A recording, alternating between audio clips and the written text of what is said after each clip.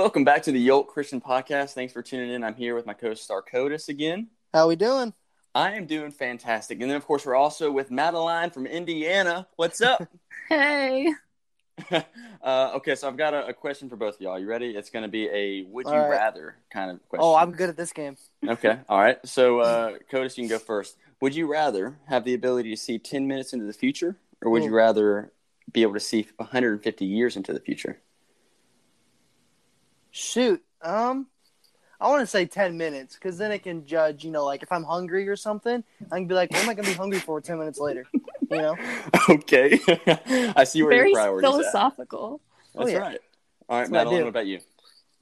I would also say 10 minutes. I think if you look too far into the future, you're just... Well, I guess... You'll know too much. That's true. But I guess my question is if it's 150 years in the future, like, do I know everything that's happened in the past, or do I only know the moment that's happened in 150 years? For example, like, what will happen in 150 years if I do this? Like, how would it affect my ancestors? Whatever it would be, Like, can you see that? Like, yeah, I don't know. I feel like if it was 150 years in the future and I knew everything that happened, like, previously, then I'd probably go with that. But, because I don't know, I could play stocks better that way, probably. But, hey, 10 minutes in the future would go great with stocks too, if you get it at the right time. I guess. I don't know. I guess you know.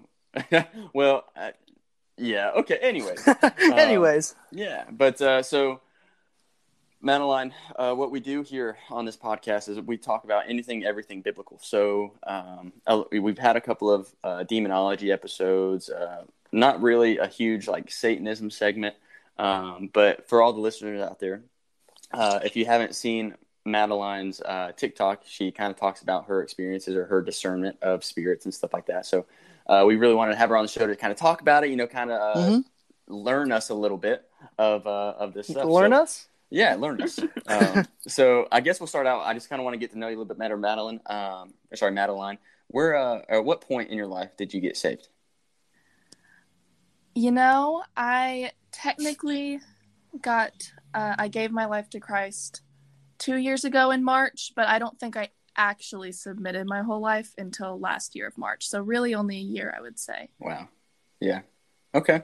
Good deal. I know I was in a similar boat where I quote unquote gave my life to Christ when I was like 14-ish. And then I didn't really quite start living until, 2 or 3 years ago. So I'm right there with you. I feel like that's how it works a lot, though. Like, we get saved, and then it kind of like, we kind of are on the training wheels. We don't fully, know what to do. Then later on, we fully get the concept. You know what I mean? I can agree with that. I've seen that pattern with a lot of people. Like, it takes a little bit till we get, off the training wheels, I guess. Yeah. I can agree with that. I kind of like we were talking about before, how God kind of prunes us. I think we have to be saved before we can become the tree to be pruned. But, yeah, for sure. Okay. So, what kind of brought you to that salvation a couple years ago, originally at least? And then what kind of brought you to it the second time? Yeah, so the year that I first went to church, I had a bunch of crazy stuff happen. Basically, I was dating a guy 4 years older than me, and we both became addicted to fentanyl. I don't know if you know what that is. Wow, yeah. It's basically the most deadly drug. For sure. In the United States. It's worse than heroin. Yeah. So, and it's often laced with very dangerous stuff. Yeah. So we were addicted to that. And so for a year I was robbing people and doing crazy stuff. I couldn't even go 2 hours without it. I would be puking, vomiting, shaking, all this kind of stuff. And so obviously I was in a very bad time of my life. Yeah. And then my boyfriend, he overdosed 3 times. The first 2 times were just 2 or 3 minutes where he was foaming on top of me and then woke back up. But the third time he was in a coma. His liver was black. His lungs were collapsed. He was going to have to get his leg amputated. They thought he was dead for 20 minutes. So that was the first time that I prayed. Wow. So sorry for interrupting, but what caused you to pray at that point? I didn't really ever know God, but it was just, he was dying. What else do you look towards? because I wasn't into any other religions at the time. So, just Wow. I wanted to wake up. That was really all it was. I didn't know anything about God or even think that it would work. But yeah. And then he ended up waking up the next day, and I left him while he was in the hospital. And then I basically had to withdraw for 3 months, which is terrible. It feels like your insides are dying. And in that time, I was hallucinating a lot because I would be up for like 3 days straight because you can't really sleep. And so I would hallucinate demons and things in my room. Really? Crazy things. I don't really know if they were paralysis kind of thing. I don't know if they were actually hallucinations or if they were actually demons. I still don't know to this day. So I don't really know how to answer that question, but I do know that I was hallucinating all the time, and just I lost like 40 pounds and all that kind of stuff. But since I had been dating him and on drugs, I didn't really have friends or anything because I had cut them all off. So I started going back to parties, even though I had started also looking into the Bible. But I started going to parties. Then I started getting into psychedelics like Molly, acid, shrooms, all that kind of stuff. Yeah. And I actually went to church for the first time on Molly. Nice. We all start somewhere. It says, "Come as you are." That's right. Yeah, come as you are. But as soon as I walked in, and I don't think this was the Molly, because I had gone to an EDM concert the night before on the Molly. But whenever I walked into the church, as soon as I stepped in, there wasn't even a sermon going. I just started crying my eyes out. And it wasn't like my senses were being stimulated thing by music, because I was just at a rave and I didn't experience that there. But I did experience it as soon as I walked into the church, and I was just bawling the whole time. Wow. And we went back, me and my friends, 4 weeks in a row, because her dad happened to be the pastor. See how things line up. Right. And we went back hungover every week, but after about a month, I decided to give my life to Christ. I didn't really fully know what that meant, though. So yeah, that's how I first came to that, if that was the question. Yeah. No, that definitely answers it. Around here, you said funny how things happen. Around here on this podcast, we call that a Godcidence right there. Oh, yeah. Mm-hmm. But, geez, okay. That is a heck of a story, that one I did not anticipate whatsoever. It kind of got me shaking over here. Wow. I shake every time I tell it, too. It's okay. So if you, this isn't, I guess, a planned question by any means, but if you had one word to call God or to call Jesus, what word would you say that he is? Kind of puts you in a weird situation. No, just love, but I feel like that's what a lot of people would say, but I would say love. Yeah. God is love. Absolutely. Yeah, I mean, I was thinking because the way he just delivered you from that, and just seeing, of course, how far you've come since then. And I don't know you like completely, but just seeing what I've seen of you and about you and stuff on like your page and stuff, like just seeing how far you've come is incredible. So he's definitely your deliverer. Wow. Yes, okay, that too. So what's okay, so that was the first time. I guess that's the original time, or when you first found Christ. So I guess you kind of backslid a little bit, kind of fell back into the drug scene, or what happened after that? Well, I never actually quit sinning. That was the thing. I wanted to know God, and I felt God immensely every single time I listened to worship. And I would read the Bible, but I wasn't convicted at all, really. I don't know why. Well, I kind of do know why, but anyways. So basically, after that, I started dating another drug dealer. Wow. And I started to get convicted whenever I dated him, because I would go to church on Sunday and he would want to have sex, and I would be like, no, I can't do it it's a Sunday. Yeah, I feel guilty. So Not that on a was like Sunday. that was my first conviction. I was like, only like the weekdays, not Sunday. I didn't get it then. Yeah. But because I didn't want to, I ended up quitting it altogether with him every day of the week. Wow. And so he cheated on me with 10 different girls. I don't even know how someone wow. has that many. That's Like, a lot. Wow. It's very, I don't know how that happens. But anyway, so I left him, and that's when I was like, you know what? No, I'm done. I thought I learned my lesson before, but then I fell back into it. Clearly I'm doing something wrong. And so I got a job working with people who have special needs. Mm-hmm. And I happened to get placed in an in-home care at the house of a pastor and a pastor's wife. Also funny how that works. Right. Coincidence. That's right. So their son was deaf and he had autism, but he would pray for me every night. He would ask me if he could pray for me. Aw. And that was, first of all, it blows my mind how he could even articulate words so well. You know, it's really rare for people that are hard of hearing to do that. But Wow. So they would teach me about the Bible all the time. And so I slowly started to kind of go away from drinking and doing all the drugs and cocaine and all that. And then right whenever, and I really was just, I forgot to mention sorry. Okay. I'm a That's little fine. I do that too. So he's a biologist.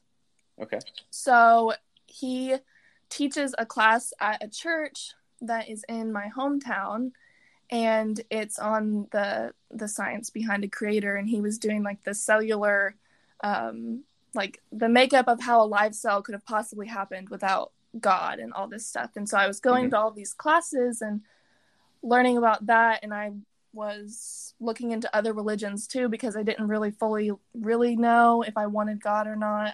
I had a lot of questions. Sure. And so he was a really big help in the knowledge thing. Basically, I had read the entire Bible before I actually gave my life to Christ. And I think that was probably part of that pruning process you were talking about. Mm-hmm. Yeah. Because Understand that. I didn't even know what I was reading. But then by the time I got saved, I was fully equipped. So That's what happens. But yeah, whenever COVID happened, I basically just had like a bunch of mental breakdowns and cried out to God. And the craziest thing happened that night. I was up until 7:00 in the morning highlighting every single verse in my Bible. Like, whoa, that makes so much sense now. That's so Where cool. did this come from? Yeah. And it was really, that was really cool. And then I ended up getting, I don't know if you want to put that into another topic, but that was fascinating too. And I think that's whenever I really learned to turn away from sin also. Okay. So what do you mean, just for clarification for the listeners here, what do you mean by getting delivered? I had lots of demons because I had been doing lots of psychedelics, and I had been, like I had mentioned to you before, I had read the Satanic Bible, and I was looking into Hinduism and Buddhism, and I was really into astrology, all those things. Yeah. While I was technically thought I was saved by Jesus. Gotcha. And so I definitely had demons. And the only reason that I know that I did was because I was praying to God, and I didn't know anything about deliverance. I didn't really know anything about demons. Mm-hmm. And I started praying for 2 hours, just casting a bunch of demons out. And I really don't even think it was me talking. And I was laying on my bed, couldn't hear anything. Like the hearing had gone out of my ears. And I physically couldn't get up. And I know that sounds scary, but it wasn't scary because I was peaceful at the same time. Like I knew it was necessary. And then I don't know how to explain that really, besides the fact that I guess it was like God speaking through me to the Holy Spirit. Free me from that. Wow. The Holy Spirit. Actually, you know what? Oh my gosh, there is a verse that talks about that. About the Holy Spirit speaking through you? Uh, Wow. no. Oh. It's in Mark, and it says, "This kind cannot be driven out by anything but prayer." I read that right after it happened, and I was like, wow, that's crazy. Wow. I'm kind of speechless right now. Yeah, it seems like, sorry to interrupt you, Jared, but it seems No. like during COVID, a lot of people, like, I see this pattern, a lot of people came to God during this COVID season, I guess you could say. Yeah. Like, it just seems yeah. like all this bad stuff is, like, there was a lot of good secretly behind it. That's just what I've seen, I guess. Yeah, and I agree with you. And for some, it was literally I have a video of it on my personal TikTok, I guess, because we have our podcast TikTok and then I have my TikTok. But it was like 3 months before COVID started that God told me that there was going to be a third great awakening. And so like I used the hashtag like 3 eyes and a GA, and then I had no clue what that was about. Like I totally forgot about it. And then like 4 months ago, somebody told me that like of like all these people that had come to find Christ through COVID, and I was like, oh my gosh. Well, Jared's a prophet. Don't say that now. Okay, so here's the thing. A lot of people like claim to be prophets and stuff, but like whenever I hear somebody say, "Oh, I'm a prophet," or "I'm a prophetess," or "That person's a prophet," I always get super leery. And it's like, Yeah, I fully get what you mean. Yeah, I wouldn't want to be a prophet because, like, that's a lot of responsibility. Yeah. Well, also they're labeling themselves as a prophet, which Exactly. That's true. seems a and little Jesus bit. didn't even do that. Exactly. Yeah, and he waited a very long time to be like, yes, he did. I am he. Like he didn't even say like I'm the Messiah. He was like, I am he.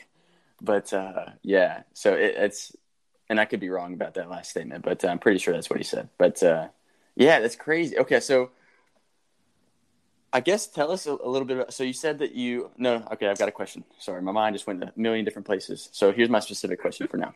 So would you say that doing psychedelics opened a door? Absolutely. Okay. Like, so go ahead. 100%. Yeah. So what kind of doors might a person experience that they're trying to stay away from so they don't open? I guess it's probably a very vague question, but what are some examples of doors I guess I could say? Bad doors. I was already deep in sin before I had ever done psychedelics. Mm-hmm. The main thing that it did for me was it made me, I guess this is not a good thing, but in a way it kind of is when you look at the trajectory of how things, came out. It made me look to the unknown. So before, I had never had any interest in God, really, in anything of a higher power, thinking about the afterlife, thinking about anything spiritual. I'd never thought of any religion. And whenever I started doing acid and Molly, it makes you think of those things. But I was thinking of them in more of a demonic way. Basically, I had just started looking into every religion known to man. Yeah. And I think I did, I think that was like not really a spiritual attack, but, spirits just trying to open my mind and try to show me, a light that is really just a disguised Satan. But when it comes to sin, I was already so deep in sin that I don't really know if mine got worse. Gotcha. With those. So. Yeah. Okay. So you said that you saw demons. You don't know if you're hallucinating or not. How would you describe, if you remember, the way that those demons kind of looked? Oh, it was different every time. There's really no way to. And the funny thing is, I haven't seen any since I've been saved. It was just that's a good thing. Yeah. Well, yeah. I think it could be helpful for some people that are called to that, but. That is true. So it was really just a 3-month period while I wasn't sleeping. And so obviously I was very shook up. I remember going to my therapist and telling her I was hallucinating. She thought I was sure. Nice. But it was mostly just shadows. It wasn't faces. So I would have my closet door open. and I would see shadows, or I would be in the That's spooky. shower, thing touching me, or see it out of my eye. I couldn't look in mirrors. I actually didn't look at myself in the mirror for a year straight, because every time I would look in the mirror, I would see something behind me. And so that is scary. I got goosebumps right now. I can't really describe the face, because it was never like I stared at them, like I bet I wouldn't stare at them if I were you either. I'd be gone. But I definitely never saw like wings or anything crazy like that. It was always a shadow of like a human figure. That was really all it was. Interesting. So the reason I ask is not to put you on the spot, but because I've had a bunch of conversations, because I'm fascinated, for lack of better terms, not in like a too much of a way, but like I just like to know my enemy, right? So I have a lot of conversations with people who claim to be able to see demons, or they've had demon encounters, or demonic encounters, stuff like that. And so it's interesting though, because every single person I talk to, I ask them, "Oh, what does the demon look like?" Because it's somehow, or like it's just interesting, because everybody says the same thing. They look like shadows. So there's this one person I was talking to one time. She actually said that like she said she was a Christian, but she didn't necessarily like read the Bible all the time. So like I was really leery about what she said. But everything that she said matched with what the Bible says about demons, and what the Bible says about all of these, sorts of different spiritual warfare kind of things. And so, but anyways, this one specific time, because you mentioned mirrors, she said that the demons would actually kind of like use mirrors as like, and this isn't necessarily biblical for people listening, but she said that the demons that she saw would like use mirrors to enter different kind of like little realms or whatever. And so man. It was kind of odd, but she always said that she saw demons in mirrors, like every single time. I'm not looking in my mirror anymore, man. I already hated what I saw. You think about it. Go ahead. Well, from what I've heard, because after that happened, and after I, stopped hallucinating, I was looking it up, trying to figure out. Basically, in witchcraft, it's if two mirrors are facing each other, that's the portal. Oh man, how do you even get that to happen? Well, sometimes people don't even notice it around their house. Just a little corner will be, where you can see the. That's spooky. I'm not having mirrors in my house. I'm gonna go break them all right now. That's funny. Well, I mean, you think about it. So, Codis, I say all the time, like a lot of things, like maybe like Greek gods, that sort of thing. A lot of times, people get these ideas based off of legitimate experiences. So, like I hear this mirror thing, and I instantly think of Bloody Mary. You know how I was thinking the exact same thing. Yeah. But I didn't want to say it. Yeah, well, in elementary school, they're like, oh, you go to the bathroom, close the door, and look in the mirror, say Bloody Mary, however many times, right? So, like, I feel like a lot of like crazy stuff, or a lot of quote unquote fake stuff, is rooted in truth in some way, form, or fashion. I was watching a TikTok of this guy. He was like, it was a Christian TikToker. I think it was the one guy we had, not Josh, the other one. Loki. Loki. I think it was his TikTok, but he was talking about how like, oh, I can watch a horror movie. I know it's not real, God. And then God said, like, you don't know that. Like, I could make this real. Like, this could very well be real. Something along that line. How like scary movies can easily be real. Like that, all that stuff. Like as crazy as it sounds and as demonic as it sounds, those could easily be real, and those could easily happen. I definitely believe that. I mean, not necessarily each story, but I believe all of those things are real. I don't think that putting a cross in front of somebody is going to do anything. Yep. But that's my opinion on it. Yeah. I don't watch scary movies. I can't do either. that. Like, I don't know if you guys ever seen Monster House, the old Disney movie or whatever. No. Terrifying. It's like a Disney movie. Or like Coraline. That's scary. I never watched it. Too scary. Yeah. Or like Courage the Cowardly Dog. Yeah, that was scary too. I couldn't watch it. I'm a baby. I can't watch that stuff. No, dude, I'm right there with you. I've always people always ask me, they're like, dude, why don't you watch horror stuff? And it's like, why would I give myself nightmares on purpose? I got better things to do, man. I'll go watch The Chosen. I don't know. Exactly. But I think a lot of people, they just don't realize all the doors they're opening. And, doors can be opened in That's why any my way. mom won't let me watch them. Right? But, there's so many different ways the doors can be opened. And I don't know. But people are just like, oh, it's not that serious. Well, spiritual warfare is pretty prevalent. Yeah. I don't want to go through it. I just got really convicted lately on the music that I listen to. Ooh. I just, something about it. Yeah. Not necessarily just worship, but a song that you could hear the lyrics and use it as a way to think of God, if that makes sense. I Sure, can't listen sure. to Cardi B. Yeah, Mm-mm. No, Yeah, not my genre. no. I struggle to listen to majority of rap, and like I feel like I my can't do excuse. Yeah. I don't know. But NF? Okay, he's Oh, pretty okay. Yeah. NF is solid, but like I struggle to listen to. I don't know. My excuse for not listening to rap is because I feel like it doesn't tell like a story. It just a bunch of mumble stuff and like. It's talking about drugs and gangs and Yeah. it's a story. I'm kidding. Well, but It's not like the 90s That's rap, my like the West story. Coast. yeah, Maybe you that's can make true. a song. We can make a song about being saved. There you go. I got a guitar right here. We can make a song right here. All right. But yeah, so I just always struggle with that. So I don't know. I don't even like. Of course, I'm in Georgia, so I like country. I don't know what y'all listen to, but the country that like comes out now, it's just like I feel like it's sucks. garbage. Yeah, Yeah, it because sucks. It's modern music. It's not country. yeah. So I listen to like 2000s country just so I can keep going on with my day. 2010s is where it, like just kind of That- went down. That's the end of the era there. Yeah. Yeah. So, but yeah. But anyways, Yeah. we'll What were we talking about? get back into the juicy stuff. So. Juicy stuff. So, okay, I guess I want to ask you about your ability to discern spirits. Can you tell us a little bit about that? Okay. So the first time that I really had somewhat of an inkling of it was after I got saved. I was living with 3 girls and they were not Christian, but I would start to still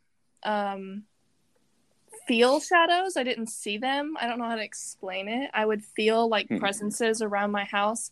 And there was this one that was in this corner next to my roommate's room, and I could tell that it was a woman. I don't even know if women are demons. All I know is that it seemed womanly, and I could just feel it, and it just gave me like a shuddery feeling. And so I would go around anointing the house and stuff. They seriously thought that I was crazy because I was walking around the house with my Bible open, screaming Bible verses. It was, yeah, they probably still make fun of me for it, but I don't care. But the whole smelling spirits thing, that one was, yeah, that's beyond me. I always had a little Does it bit smell of like sulfur? That's what I just guess. I would guess sulfur. That was my thought too. Everyone says sulfur, but I don't really smell sulfur. I mean, I guess... Smell like flowers. No, I'm kidding. Well, okay, so basically I smelled the Holy Spirit first. Mm-hmm. I smelled that at a church in Gatlinburg. Gatlinburg. Gatlinburg, Tennessee. The Smoky Mountains. Oh, okay, yeah. I don't travel much. Well, you should go see the mountains. They're beautiful. But anyways, I went to that church and I walked in and I smelled something that smelled like essential oils or something. Mm-hmm. I had never smelled it before, really. But I got hit with the Holy Spirit whenever I smelled it. And so I was really confused. And I kept asking everyone, like, do you smell that? And they said no. And then my friend was like, do you want to smell my shirt? Maybe it's my cologne. I smelled his shirt and it was not him. So I was going crazy for a little bit, and then I got back home and I went to church and I smelled it again at my hometown church. So then I was like, okay, we're gonna figure this out. I emailed those churches and I was like, do you have any perfumes that come out of your ventilators like during service or something? Yeah. Both of was them it like really strong? Yes, very strong. Okay, I was like, what if it's just like a little smell? Like, was it that big? But if it's a huge smell, it makes sense. Well, the thing is, I've always been sensitive to smells to where I'll get headaches. Like, really? I've actually broken up with 2 boyfriends before, not because they smell bad, like I was gonna say, but because their natural aroma it just didn't seem right. It was very weird, and so I would be like unattracted to them. I couldn't smell them. It would freak me out, and I would get headaches, and I would leave. Interesting. And so, but the thing was, with the Holy Spirit smell, I wasn't getting a headache, and no one else was smelling it, so I didn't know what was going on. But I found a bunch of verses. I started from Genesis, the beginning, to the end after that. That's, for some reason, what I thought I should read. And that's what I started off reading. there's a bunch of stuff about like holy sacred perfumes in the tabernacle, and then there was a verse in Corinthians that was talking about the sense of the spirit and sense of demons, and so that was confirmed for me because it was always around groups of believers. But the whole demon smelling one, that one was so weird. Basically, I was just walking around Target, doing my work. Yeah. And I just smelled the most With nasty Alex, smell. or whatever his name is. I don't remember. No, I wish it was him. No, I don't wish it was him. But I smelled like the most putrid smell. I couldn't even, I had to hold my breath for 30 seconds while I was walking past them, and I did not know what it was. I thought that was the most disgusting smell I've ever smelled. And I had never smelled it before either. It didn't smell like anything. Like, that's why I say it doesn't smell like sulfur. Maybe it's sulfur mixed with something else. It's just like an unknown smell. Yes, it was so. It says in heaven, weird. like, once we get there, there's going to be new colors we've never seen, new smells we're not going to see, like, smell. So maybe, oh my like, gosh, I didn't think about that. I don't know. That's just what just popped in my head just a second ago. So maybe, they got casted out and then they made their new own smell? I don't know. Well, they say with every household, every family has their own kind of distinct smell. So that's true. Maybe and they are not a household member of heaven. Yeah, they created their house. Yeah, interesting. But it just kind of eventually I started smelling it on certain people, and this is how I would describe it. It just smells like death. I've never actually smelled a dead person.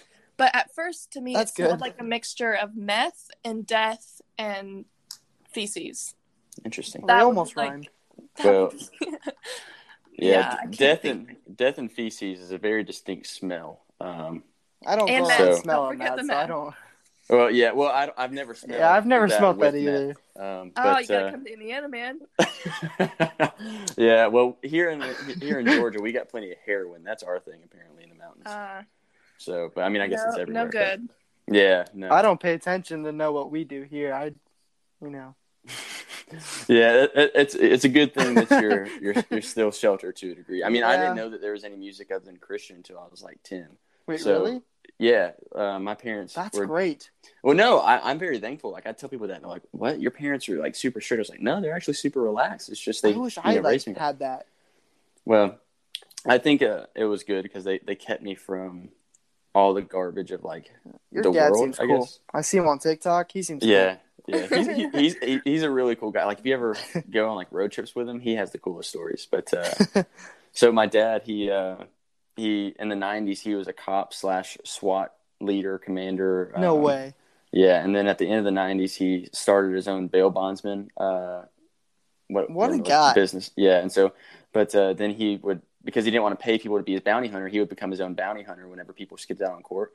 So I'll do it myself. No, I mean, he makes more money that way. So he did. That's very true.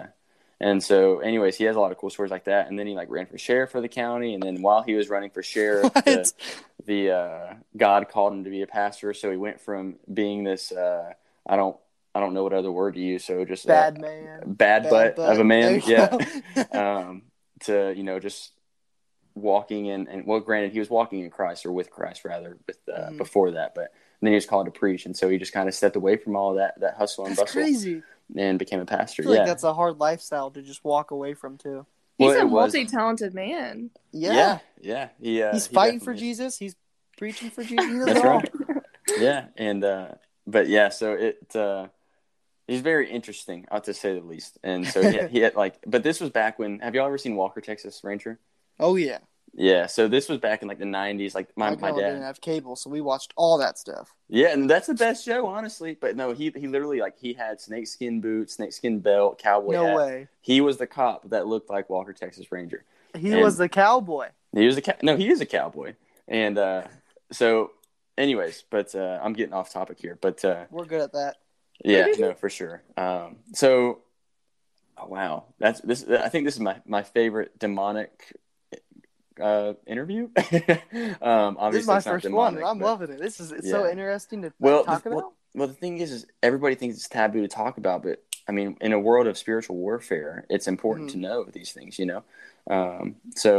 I guess I'll ask you more about the Satanism aspect. So you said you read the Satanism Bible. What's that called?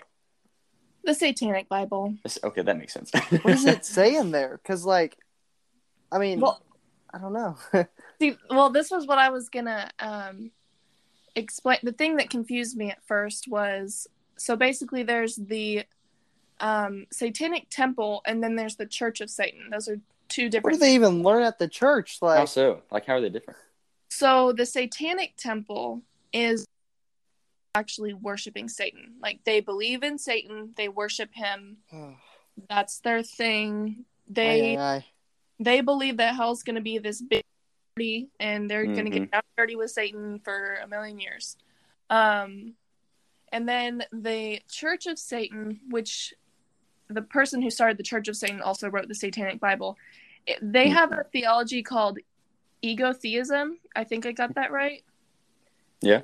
And so basically it's all just about how to feed your ego. They claim that they don't believe in Satan. He is just their symbol because he resembles everything that they believe.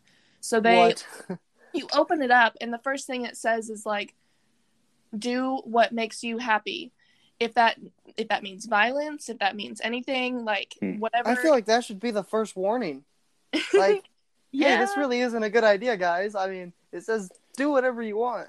Well, in a world that we live in, you know, self-pleasure is, you know, the best motivator. So, in the first thing this you gives read me chills, man. Yeah. So, I mean, the theme of the whole Bible, of the Satanic Bible, yeah, good clarification, it was just like pleasure. Everything was about how you can get pleasure, and that no one else matters because your life is short on earth, so you need to make the most of it for yourself and not anyone else. Oh, man. So would you say that the ideology that living life to the fullest might be a satanic influence saying? Does that make sense? I mean, I guess it just depends on how you look at it, because I mean, if I were to look at how I saw living life to the fullest before I knew Christ, it would mean doing whatever I want and not caring what anyone thought or how it was hurting people. But now, whenever I see living life to the fullest, I would see it as like taking a bad situation and seeing the good in it, and like, living it fully without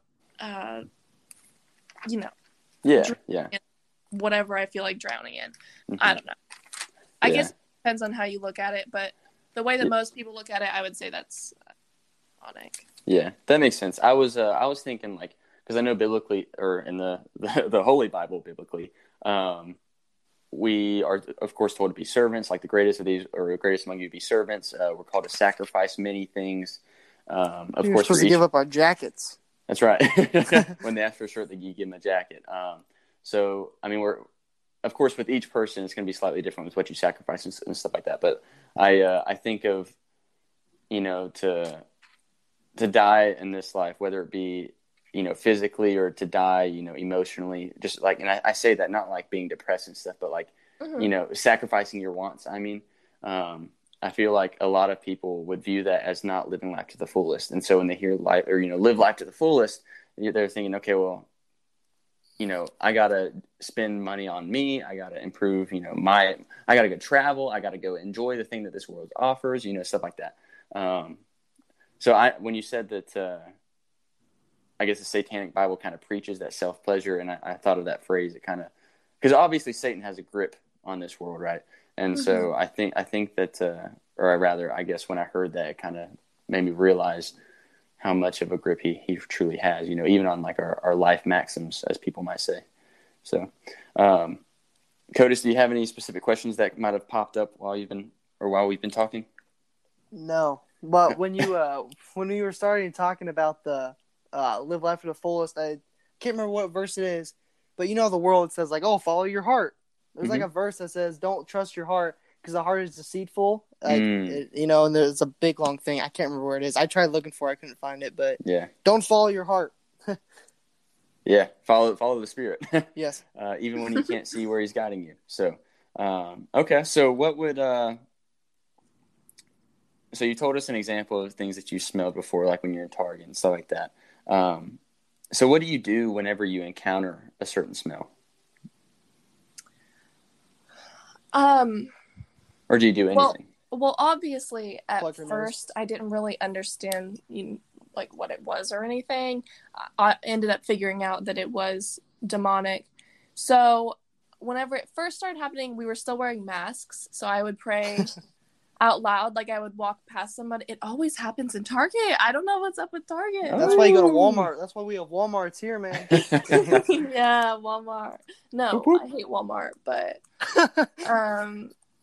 yeah. So the funny thing was, it always was on people that look sickly, or maybe it's just that I saw them as sickly. I have no idea, but they always the church is for the broken and the sickness.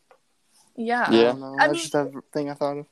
They either looked depressed or they looked like they were actually dying. Like there are a lot of old people that have this smell, and it's not the regular old people smell. No, yeah. One really sad thing was my grandma hugged me the other day, and it's the first time I've hugged her since I got that, and I smelt it on her, and it's yeah. But so what do you do? I guess when do you pray for her, or do you talk to her maybe? What do you do? I feel like it's probably different every situation.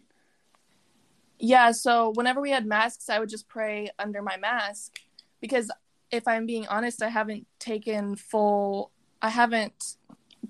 stride in it yet, because I don't fully I'm still reading about it. Sure, yeah. So this is a newer thing then? Yes. Okay. Maybe 3 months. Oh, okay. Wow, very new. So that's why I started reading the Bible from the beginning, to read into all of this kind of stuff. But so I would pray under my mask for people. If I saw them around Target, I would just pray over them, whatever spirit has a hold of them, God, show yourself to them over that spirit. Because if you ask for a demon to come out of a random person, that's not safe. They have to fill themselves with the Holy Spirit to be protected. There's a verse in the Bible that it says if an unclean spirit goes out of a person, it goes through a waterless place, and then it returns to the house and sees it empty, and it brings back seven worse more spirits. Yeah, I didn't know that. Yep. Yeah. So demons come back with a vengeance. Yeah, for sure. So are losers. But this whole thing is that I haven't actually smelled that smell on any believer yet. So that's good. That means if I'm going to walk up to a person and try to talk to them about God, or try to pray over them, I'm going to have to do it to an unbeliever, and that's a lot of courage. For sure. I haven't walked in that yet. I've definitely started walking in that with the people that I have fellowship with, because I have a lot of church friends, but I've only been saved for a year. So I'm trying to figure out a way to go about that. One of my friends is helping me. She started a house church, and they have lots of people who aren't Christian just coming in and out all the time. I love that. Yeah. And yeah, so I haven't fully walked in it yet. I haven't done much other than pray behind the scenes myself. I think that that's still not bad though, because you're still doing something. Even though I'm praying behind closed doors, I'm still praying, and hopefully I'll get there someday. Hey, we're just getting the show started. You're just warming up, That's right. Wow. Okay. So I guess going back to the Satanism and Satanic Bible and stuff, is there anything interesting that you found that's preached in the Satanic Bible in regards to what Christians, or what you think Christians should know, or how we should, I guess, attack it in a sense, anything like that? Does that make sense? Yeah. One of the main things, and so I read this while I was not Christian, obviously. I don't know why I would read that as a Christian. I guess maybe for knowledge purposes. But whenever I was reading it, one of the things I actually did identify with was it preached self-love, like having confidence in yourself and loving yourself. And it worded it in such a good way. Not good as in holy, but in a way that it's a Sour Patch Kid. It seems nice at first, but it's not at the end. Yeah, I really identified with what I was reading, obviously, until it got to the parts where it was like violence. But, it talks about violence in there? I don't remember if it was attached to it or if it was in the actual Bible. I'll have to look it up and let you know later. I'll DM you or something. But it did talk about putting yourself first in all situations, like no matter what it was. Like if it makes you happy, it makes you happy. And the reason I identified with it was because, like, without knowing God's love, you're very selfish, you're very prideful. And I think that's what a lot of everyone is today. And even some Christians, I don't think some Christians have still gotten through that. I don't think, actually, I haven't even fully gotten through that. Sometimes I'm still selfish a lot. We're all selfish. Oh yeah, absolutely. Yeah. I think that's the root of all sin right there, is selfishness. Yeah. Pride, yep. Mental health being such a big thing right now, and learning to be confident and not let others get you down. It can easily be turned sideways into I'm going to put myself first and not care about anyone else because my mental health is most important. And what I learned whenever I started reading the Bible was that it's not yourself that's most important. I mean, yes, you are an important person and you are loved, but you are loved by God. Yep. And humans get the most satisfaction. I've learned that I get the most satisfaction whenever I'm helping other people, and that could be even prideful in itself. But in the end, I'm still going to be putting that person in front of myself. Even if my insides are like sometimes doing it for gratification, self-gratification. Sure. I think a lot of us do that sometimes. Absolutely. But yeah, so one of the things that really makes me so sad is there's a Christian movement going on. I don't know if you guys have read anything about it, where it's basically a self-love preaching where all of the sermons are about how God can make your life better. And I'm not necessarily saying what's that type of gospel where you can like get money and, I'm not necessarily Joel Osteen. Prosperity, but even just the sermons that are like they're biblical, like they will show biblical evidence of how you can live your life better, but it's all about you. It's not about God. Like the sermon isn't about how you can know God and how you can love God. It's about how much God loves you and how important you are. And that's awesome. And God does love you. And I think that's really important to know whenever you first come to Christ, so that you can understand God's love. But then after that, it's about knowing God so that you can treat others like he would treat them. That's right. And so it does irk me, and that's something that the Satanic Bible preaches, and something that some Christians are still preaching, and it's very weird. Wow. So you, I guess the thing about the Satanic Bible that I guess to kind of sum it up, that you want other Christians to know, to, kind of stay away from, is the self-prosperous aspect. Yeah. So, self-prosperous and the too much confidence, all the pride coming in with it. Yeah. Wow. That's very helpful. I know in my life as well. So I appreciate you sharing that. So I guess that's from the Satanic Bible, the thing that you want Christians to learn. But what would you say is the most important biblical lesson that you've learned this far in your life and that you want to share? I think the biggest one for me is a godly confidence. I don't know how controversial this will be. That's fine. We like controversy. Okay. Oh yeah. So, one of the things that I learned right whenever I got saved was that my mental illness, I have power over that.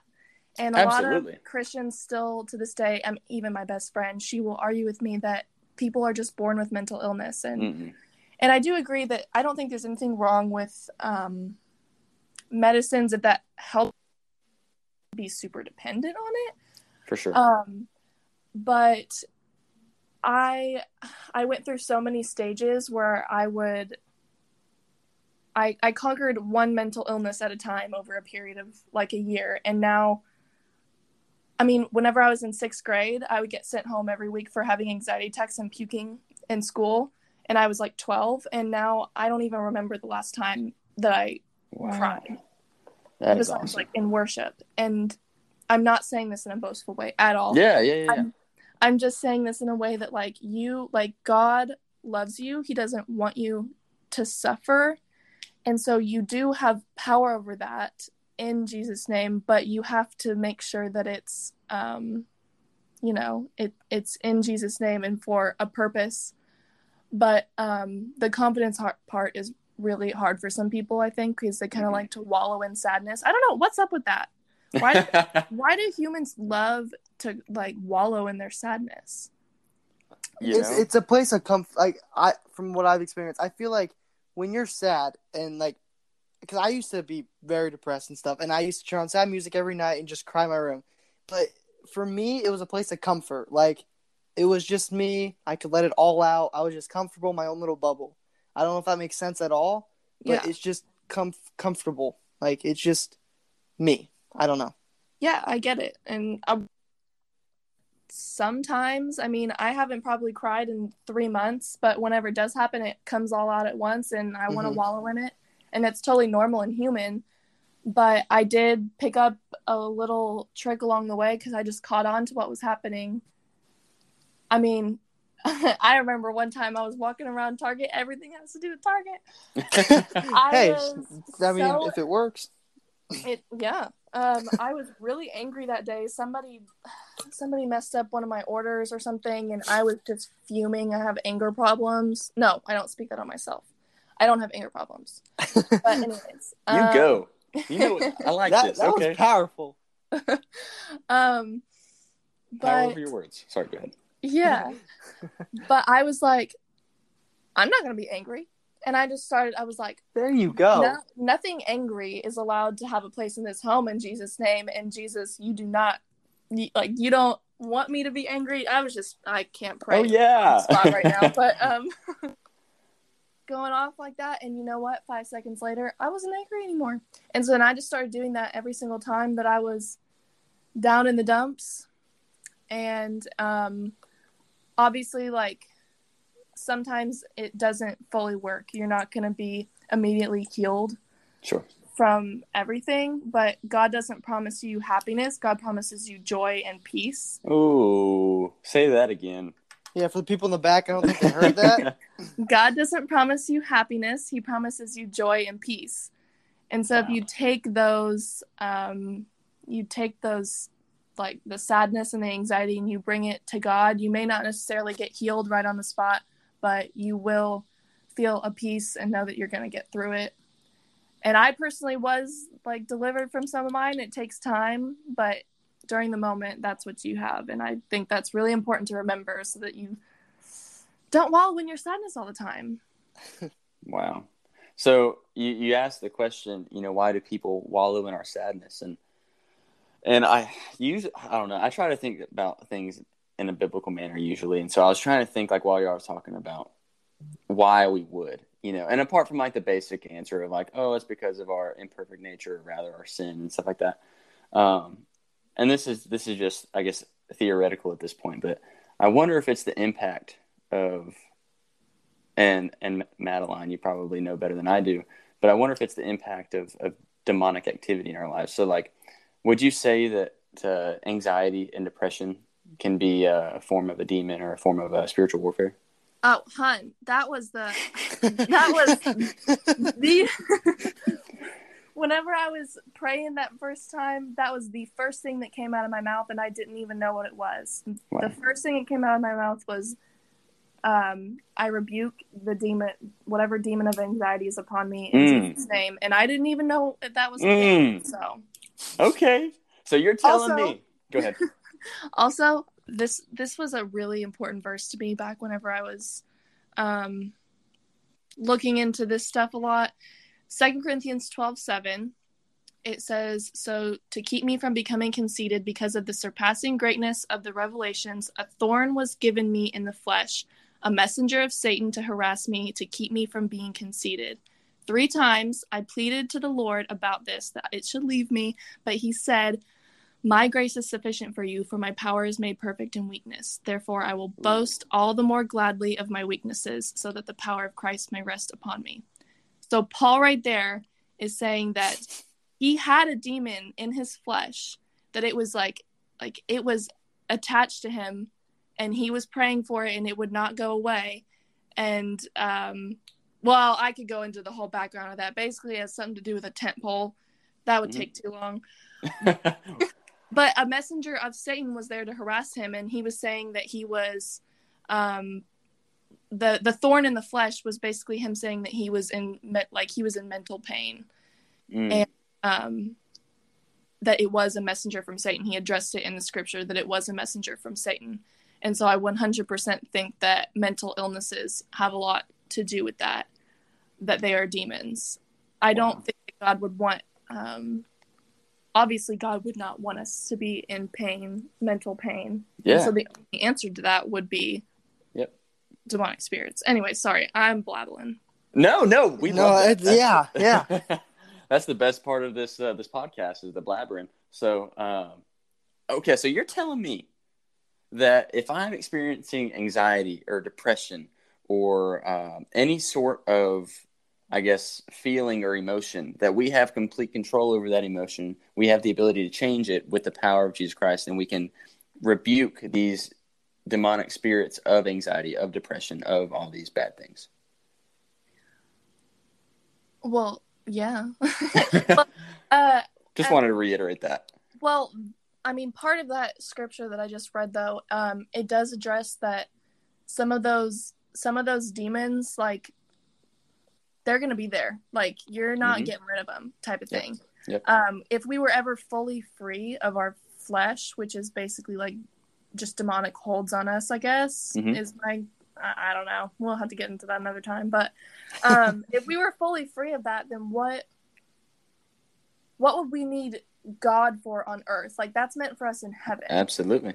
So it's kind of pointless on earth. And he said that his power is made perfect in weakness. And that's because when you come to him in prayer, when those things are happening, that's whenever his power is made perfect. Ooh, okay. I like that. But so the reason I'm kind of, it sounds redundant, but the reason I'm asking these questions repeatedly is simply because I think a lot of people fail to realize how great our God is. And so when I say that, Amen. Say that again real quick. People fail to realize how great our God is. And like, and He is so great, man.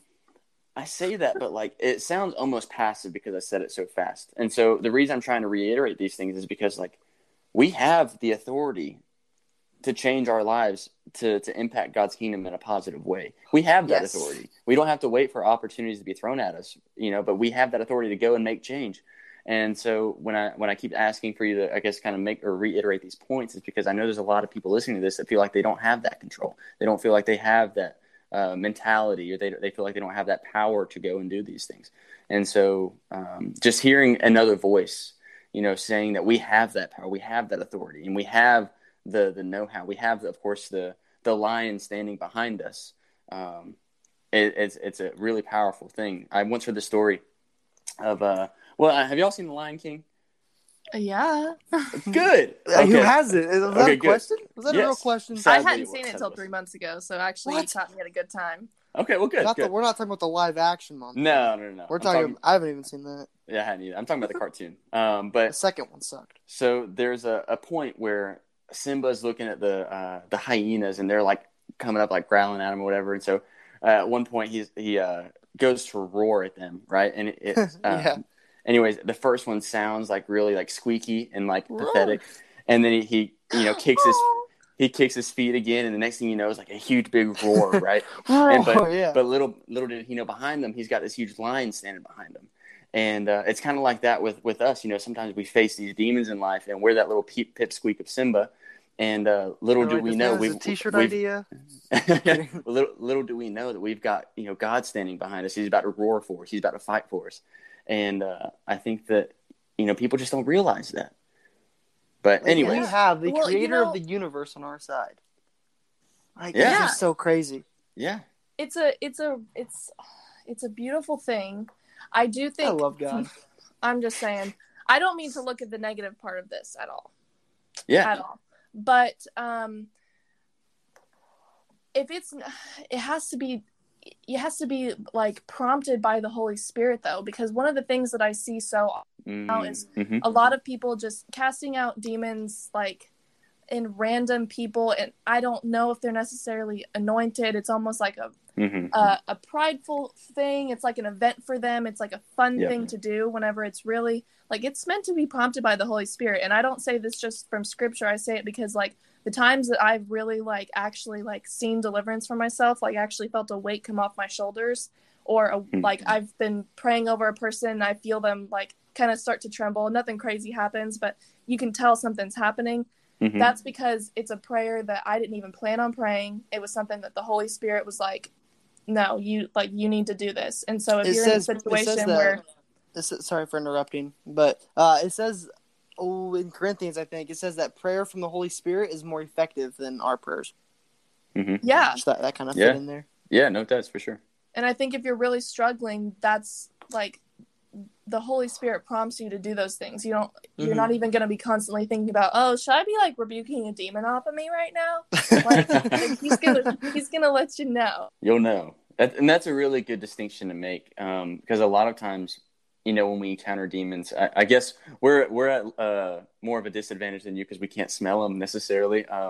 But when we encounter these demons, like sometimes we're like, is that really a demon? Like, do I really need to do something? Like, do I really need to pray? I always like double guess. Like, even if God says something, I'm like, did God really say that, or was that just me? I have such a bad problem with double guessing, I guess you could call it. I don't know. Yeah, and I think that's natural, because human it's nature to doubt. Sure, and I think that's just simply because of the fact that I think humans are inherently doubtful. I think that's why the Bible talks a lot about faith and doubt and how they relate and all of this stuff. And you know what? We're probably taught to be doubtful.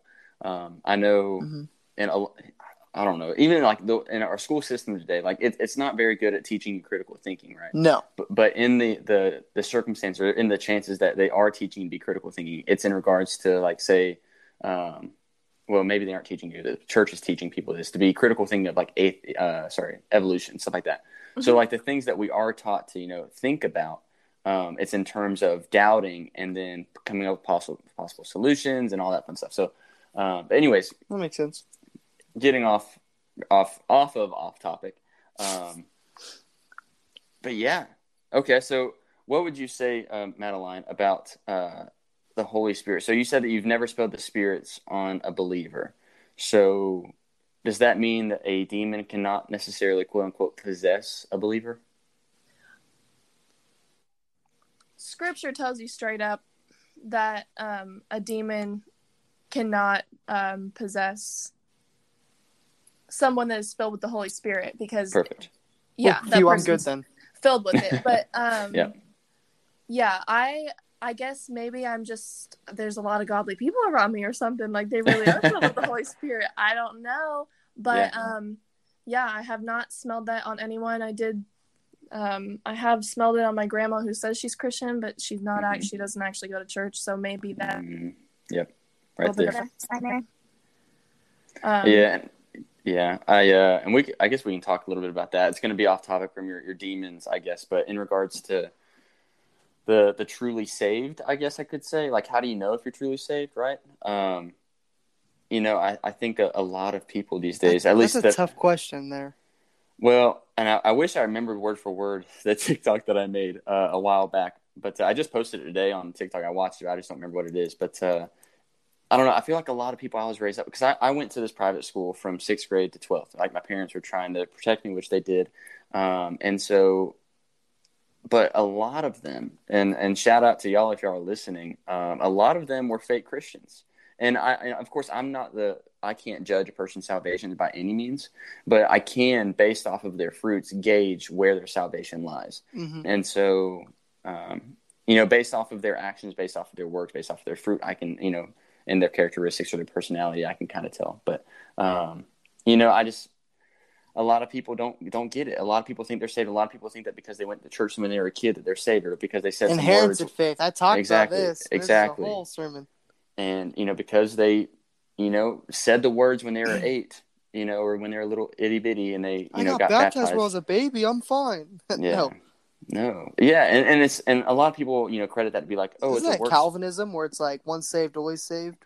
Yeah. But That's I don't know. weird. A lot of people credit that to being like, what am I thinking of? To like a works-based salvation. Like, oh, well, if you aren't saved when you say those words and get baptized, and that means it's work-based salvation. No, it's not. Now, granted, works are a byproduct of faith. So if you're truly saved, you will have good works or good deeds. And likewise, you'll have the fruits of the Spirit talked about in Galatians 5. It just comes natural. When you have faith, you want to share it usually. So that's just kind of natural. Yeah, but that doesn't mean you have works-based faith. But however, I mean, you can... Ephesians. What is? Where it's like you're not saved by your works, but through faith. Right? It's Ephesians. Or saved by grace through faith. Is that what you're talking about? Or saved, yeah. I don't know. It's something that you're not saved by your doings.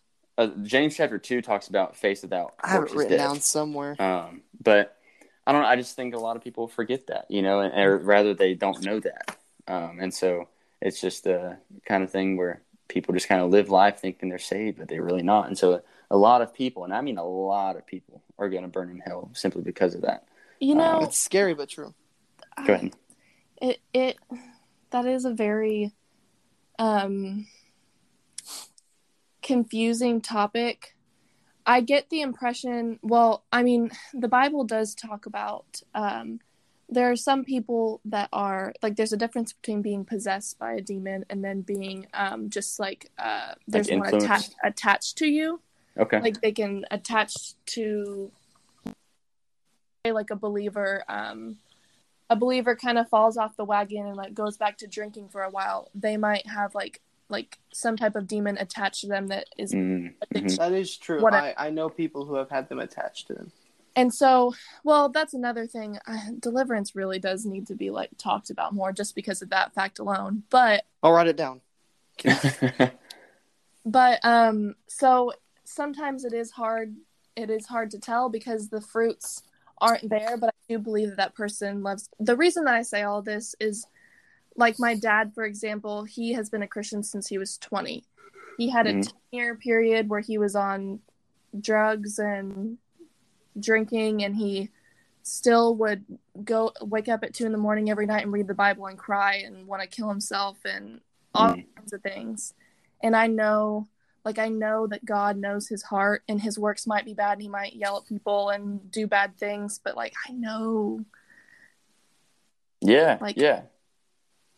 he is saved. And so sometimes I just try to think like those people that aren't showing those fruits, like what do they deal with behind closed doors? For sure. What do we really know? That's a good point. And there's definitely a lot of, I'll start over and say this. God definitely knows the contents of our heart, and that's what he judges, right? So he knows. You said that. I'm not saying you're wrong at all. No. Yeah. I'm just going off of what you're saying. And so, you know, and this is just for the listeners listening. So God knows that you're human. And I once had this guy ask me, a good buddy of mine, he said, Jared, I'm really struggling, you know, with sin. Like I keep doing this, and this. I'm saved, but why do I keep on sinning? Because he was under the impression, like his church had been teaching him that if he was saved, he would no longer sin. And so I was like, dude, if that's how it works, then we're all going to hell, man. I said, we're all going right in a handbasket. Like we're floating down the river. We can't stop kind of thing. And I was like, dude, that's not how it is. God knows that you're human. God knows that you can't be perfect. He doesn't expect you to be perfect. And that's why he chooses to give you this love, grace, and mercy, because he knows you're not perfect. And so I don't know.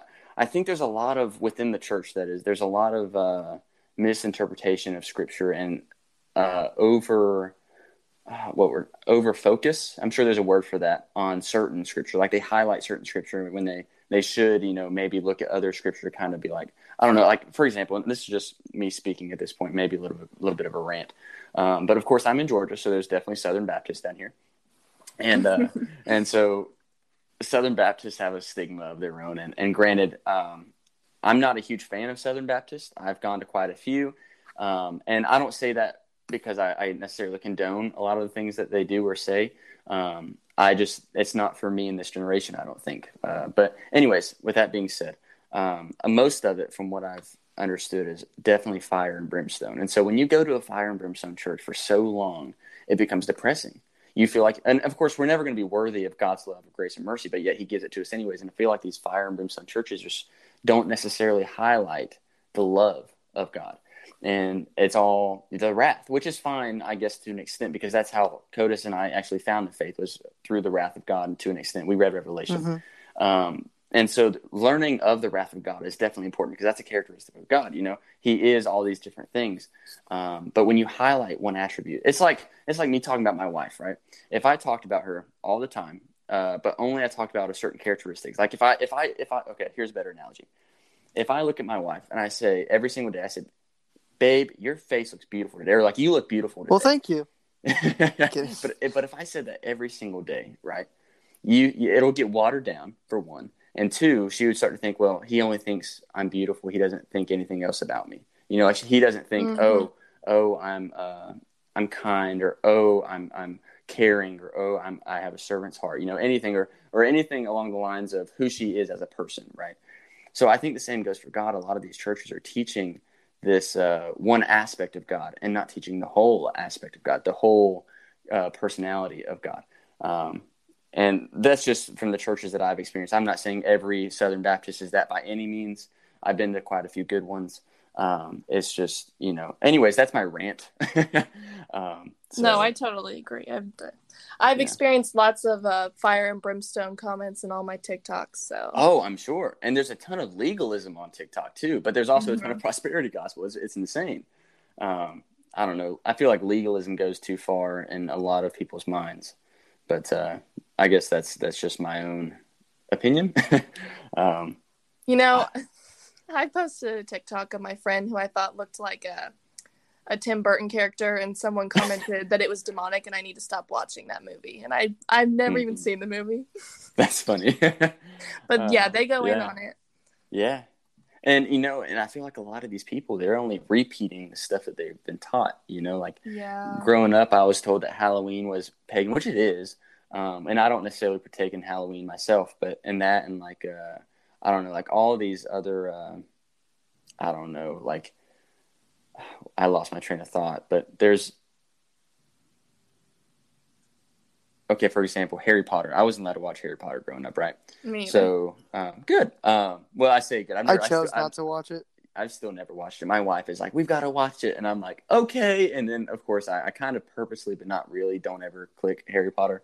I don't know. Just because I don't know, that's why I don't know. That doesn't make any sense. But just because I don't know, that's why I don't want to watch it. I don't know if it opens doors, that is. But I feel like a lot of things open doors. But anyways, so I lost track of my rant. So if y'all want to kind of take over. I want to add in there that one of the things that I find really interesting about I hope you don't get insulted by this, because I'm going to mention Star Wars. Oh no! Yeah, okay. Go ahead. So It's over now. No, but here's the thing: I love Star Wars, right? And I loved Harry Potter whenever I was moved out and got to watch it myself, and I loved the Vampire Diaries, and I loved like all of those really big popular movie TV series. I don't necessarily think that all of them are like, portraying demonic, you're going to get possessed. But I do think that it's something about them is so enticing. Your whole life is like, oh, I want to watch Star Wars, buy something Star Wars, think about Star Wars, watch Star Wars TikToks. Basically, it just takes up your whole mind, and it's a distraction tactic. Like that's the devil's biggest trick, probably. Wow. It's just distracting. Like I've said, he's a good salesman. Because it keeps you away from prayer. And you know how many hours this week I've spent watching Star Wars because I've never Go seen look at your screen time. Yeah, and now I'm mad because I spent my whole week watching that, and yeah, I don't think I even read my Bible today. That's probably not good. Yeah. But No, I did yeah. watch 2 Star Wars movies today. Well, so you said that the word distract reminded me of this, but I don't know if y'all have heard of Mike Todd, if y'all watch Mike Todd's sermons. Oh yeah, I like to. I don't know. I've heard a lot of bad things about him, but I don't get it. I don't get why. I Well, don't know. we talk about this a good bit, Codis, you and I, but like, I don't know. I do listen to Stephen Furtick and Mike Todd, and of course, I listen. Every preacher I listen to, I listen with hesitancy. Yeah. But anyways, I watch specifically those two because they have very large churches, and in the eyes of numbers, that's very successful. So I try to learn, and they have very similar preaching strategies. And so I look at that and I analyze, because I'm an analyzer, Codis, we talked about this, and I analyze what they're doing, what they don't do, and I analyze that with like churches that I see in person, where maybe the church is small, what they do, what they don't do, how things differ. Anyways, but one time I was watching a Mike Todd sermon, and this is something that he said that was incredibly wise. Which this is the only thing that I'll say that Mike Todd has said is incredibly wise. Not saying other things is saying is not wise. Just things something that stuck out with me. But it was that what Satan can't have, he distracts. And so, Madeline, I think you're right on the point with that. And we in our daily lives, like Codis, how many times in the last week have we talked about idols? Right. A lot. I'm reading Exactly. a whole book on. I read about it every night. Exactly. And so, like, these idols are things that we look at every single day, or these things that we think we want every single day. So, Madeline, you're talking about how you're watching Star Wars for 2 movies instead of reading your Bible. I'm right there with you, because now, especially like specifically me, like, I mean, an idol is, Codis, by definition, whenever you put something above God, pretty much. What? Yeah, anything. Yeah. So, like, if you just want a promotion, it can be like you're putting that promotion above God. Like anything that takes more attention than from God is technically an idol. Exactly. I need to delete TikTok. Exactly. No, me too. Like, I'm on that same page. That's what I was about to say. Is I spend so much time on TikTok that, like, just like you, Madeline, I don't get my Bible every single day. Exactly. My screen time is awful because it says, like, for the week, like, I don't know, 6 hours on TikTok, which granted now, because we started up the podcast on TikTok, it's probably going to be more because I spend so much time on it. But, yeah, it's ridiculous. And so, hey guys, this is a message for all the listeners as well. This is a good thing that it's a good accountability tactic that I just started with my friends.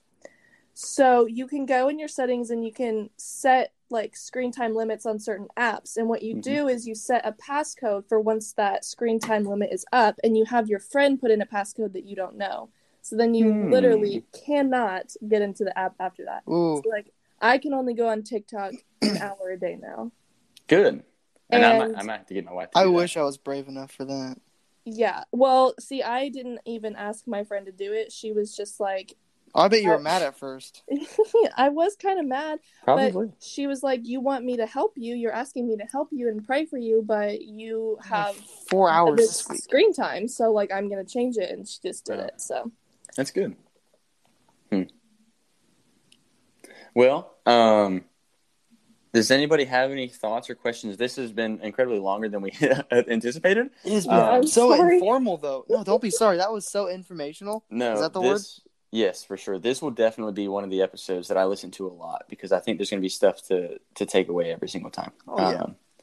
And so, Madeline, for real, thank you so much for joining in and sharing us not only your spiritual gift of discernment, but also with sharing your story, your testimony.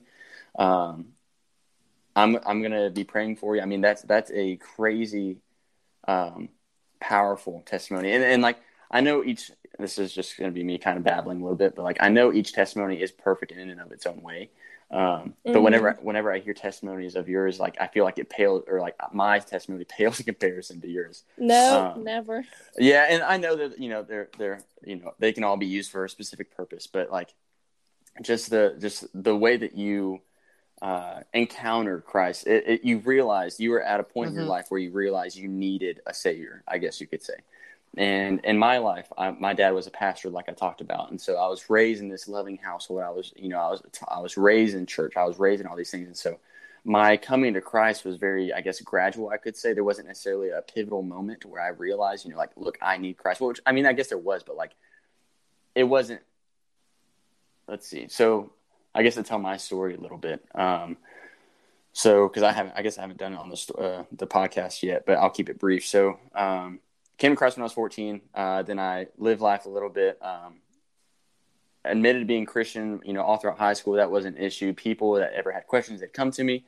I was definitely knowledgeable, but I lacked the relationship aspect. And so then, of course, after high school, in my first year or two of college, I ended up kind of breaking down a little bit, getting pruned, as I was saying before.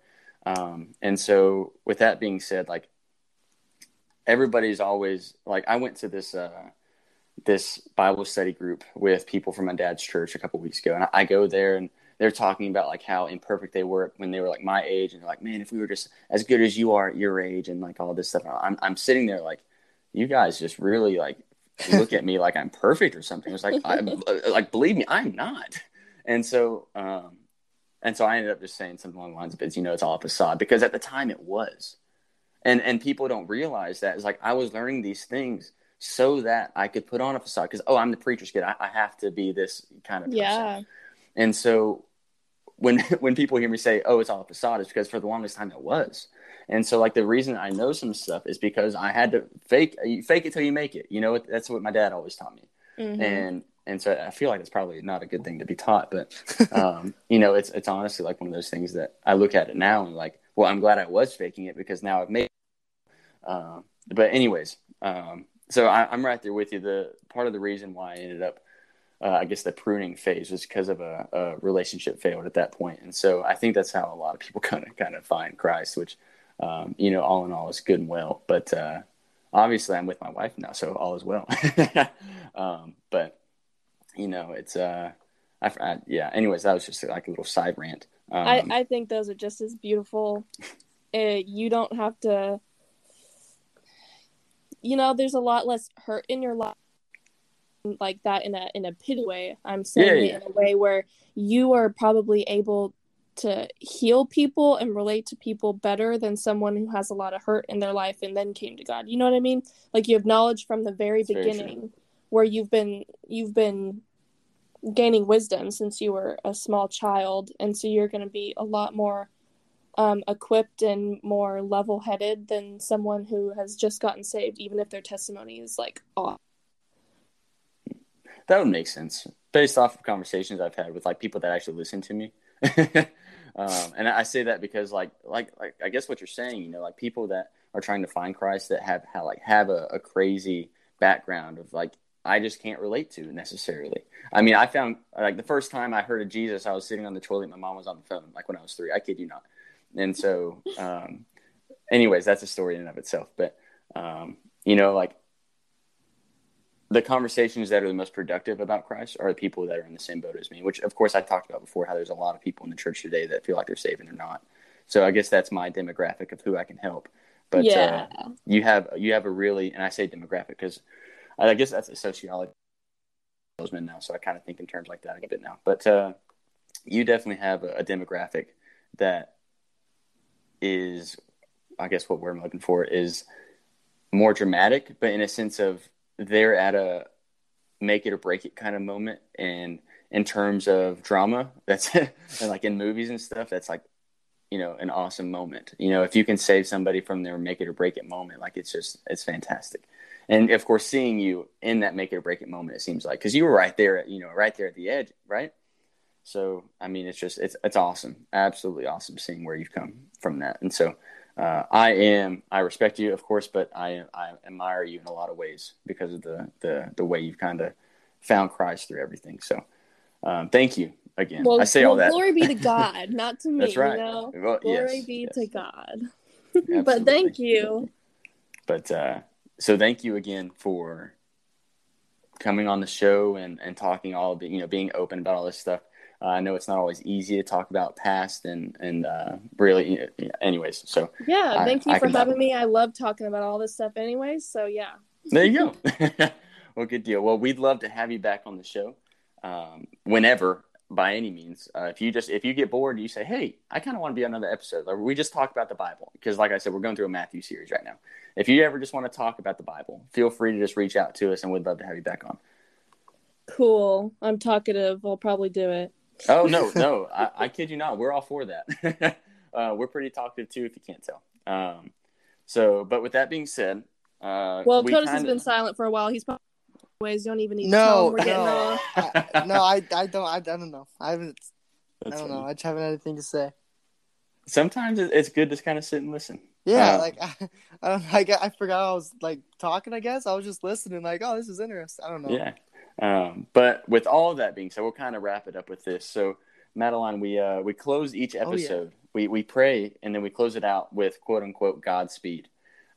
So it just means, good luck on your journey, but typically in a spiritual way. So may God bless you on your journey kind of thing. So, Codis, do you mind praying us out? And Madeline, do you mind closing us out with a good old Godspeed? Sure. Sweet. All right, I'll start the prayer. Heavenly Father, thank you again for letting us meet with Madeline. Thank you for letting her tell her story and her experiences, God. Please let this episode hit the right people, because I know a lot of people are going to benefit from this episode, hearing about her, listening to her stories and everything, God. Lord, every time everyone in the world steps out of bed, let them know that you love them, God, and you are there, and that no matter what, you will never leave nor forsake them, God. And like I always pray, God, let us be able to plant forests in your name, God. You say the faith the size of a mustard seed can move a mountain. So let everyone plant a little seed in someone so they can all move mountains with each other. Love you, God. I hope you're having a great day. Amen. Amen. Godspeed.